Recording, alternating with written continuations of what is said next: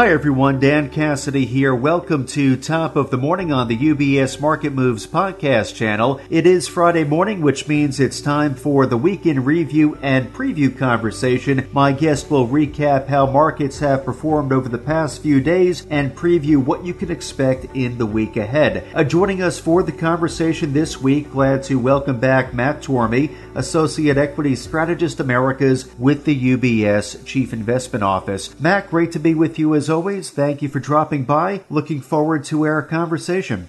Hey, good morning, Dan. So, Matt, reflecting back on the past few sessions, what stood out to you as the drivers behind market activity, investor sentiment? It's interesting, looking back over the past couple of weeks now, it appears that sentiment turned more positive. Yeah, it definitely has. So if we just look at this week, the S&P 500 index was up ever so slightly and traded higher in 3 of the previous 4 sessions.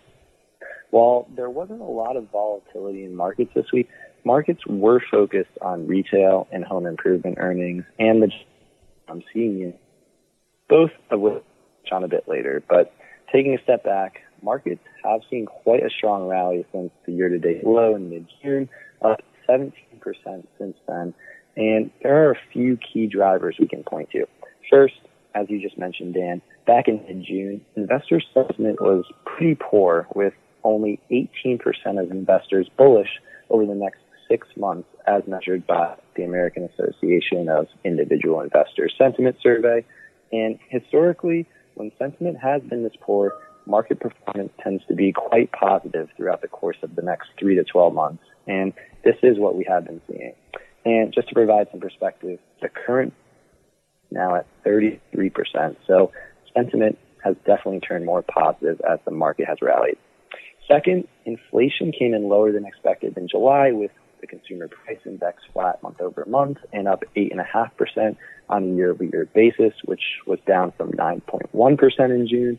And with longer-term inflation expectations still anchored around 3%, the case for peak inflation is much stronger, and this does take some pressure off the Fed to raise rates aggressively. Third, better than expected earnings in the face of slowing growth has provided an additional catalyst for the market as well. Fourth, and interestingly enough, gas prices have fallen during the same time period, which may be alleviating some concerns that a much higher percentage of consumer wallet share has had to shift towards fuel costs.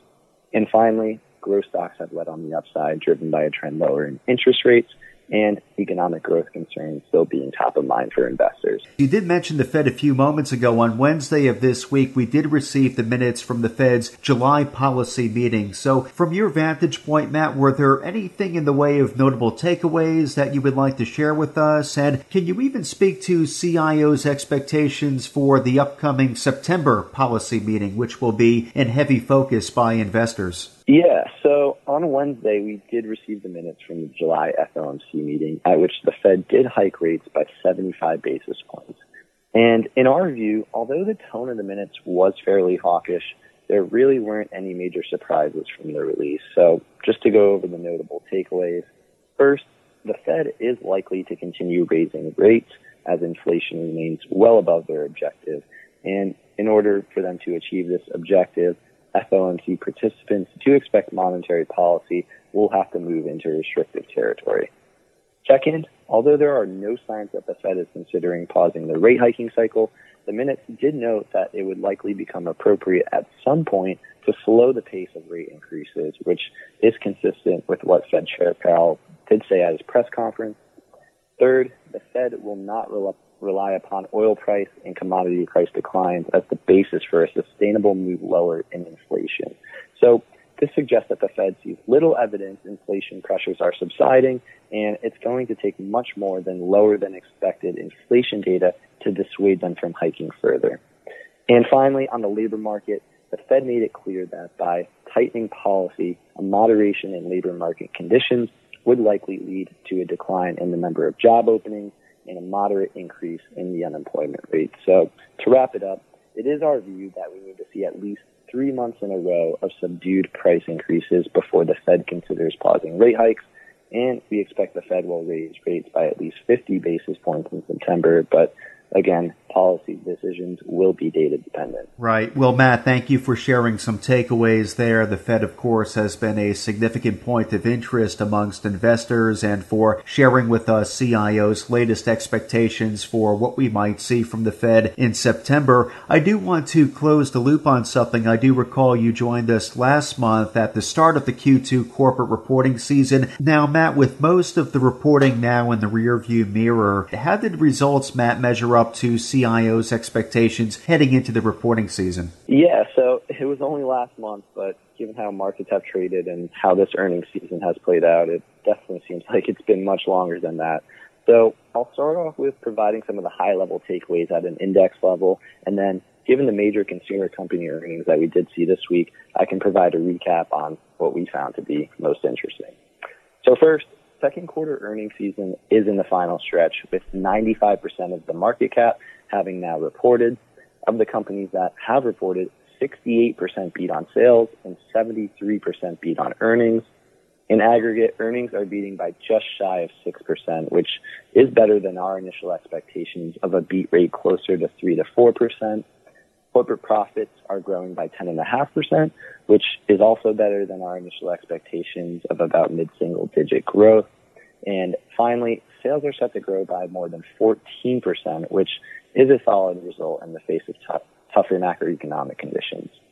Now, we also heard from a number of retail and home improvement companies this week. So just to quickly recap what we found to be notable from some of the major players in these industries. First, within retail, management teams noted that they started to see increased private label penetration as consumers were showing signs of trade-down behavior. Second, although inventory levels remain quite elevated, year-over-year growth rates did fall from the previous quarter.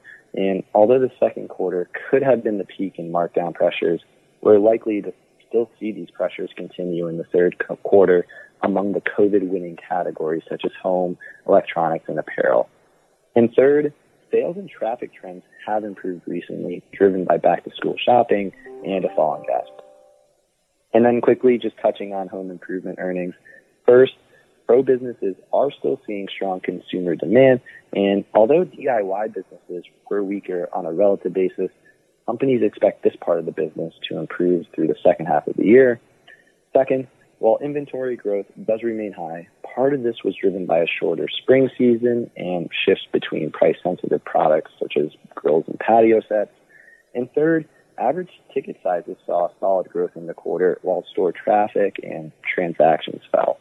So, summarizing this earnings season, we think it's fair to say that the second quarter was better than feared, and our 2022 S&P 500 EPS estimate of $227 per share is roughly in line with the bottom-up estimate now, while our 2023 estimate of $235 per share is about 3% lower. Thank you, Matt. A very helpful recap there. Another earnings season in the books, and as you pointed out, encouraging takeaways. Results overall sound better than feared, as you pointed out. So if we pivot to the week ahead, Matt, what will be taking place that you'll be keeping an eye on that could have the potential to move markets? Yeah, so next week we'll receive a few notable earnings releases within tech and healthcare, and within the consumer discretionary sector, we'll hear from the dollar stores as well. But turning to the economic calendar, towards the end of next week, the annual Jackson Hole Economic Symposium is set to take place, which is always an event to keep an eye on. This year, we aren't expecting any major developments, as we have continued to hear from Fed speakers just in the past week. We recently received the minutes from the July FOMC meeting, which we just previously discussed, and key data releases that will influence policymaking, such as the August CPI and employment reports, won't arrive until after the symposium, but they will come before the September FOMC meeting. So outside of Jackson Hole, on Tuesday, we'll receive a few housing data points for July, including new home sales and building permits, and it'll be interesting to see how these releases come in, considering other housing data points have recently come in weaker. Also, we'll receive preliminary August readings for the market PMI manufacturing and service indices, as well as the August reading for the Richmond Fed Index. On Wednesday, more housing data with pending home sales for July, along with durable goods orders. On Thursday, we'll receive the weekly initial and continuing jobless claims numbers, which have both been recently trending a bit higher, so something to definitely keep an eye on. Also, the second reading on second quarter GDP is set to be released along with the August Kansas City Fed Manufacturing Index reading. And wrapping up on Friday, a few inflation-related data points with the release of the July core PCE reading, which is the Fed's preferred measure of inflation, and the final Michigan Consumer Sentiment Index reading for August, which includes data on inflation expectations.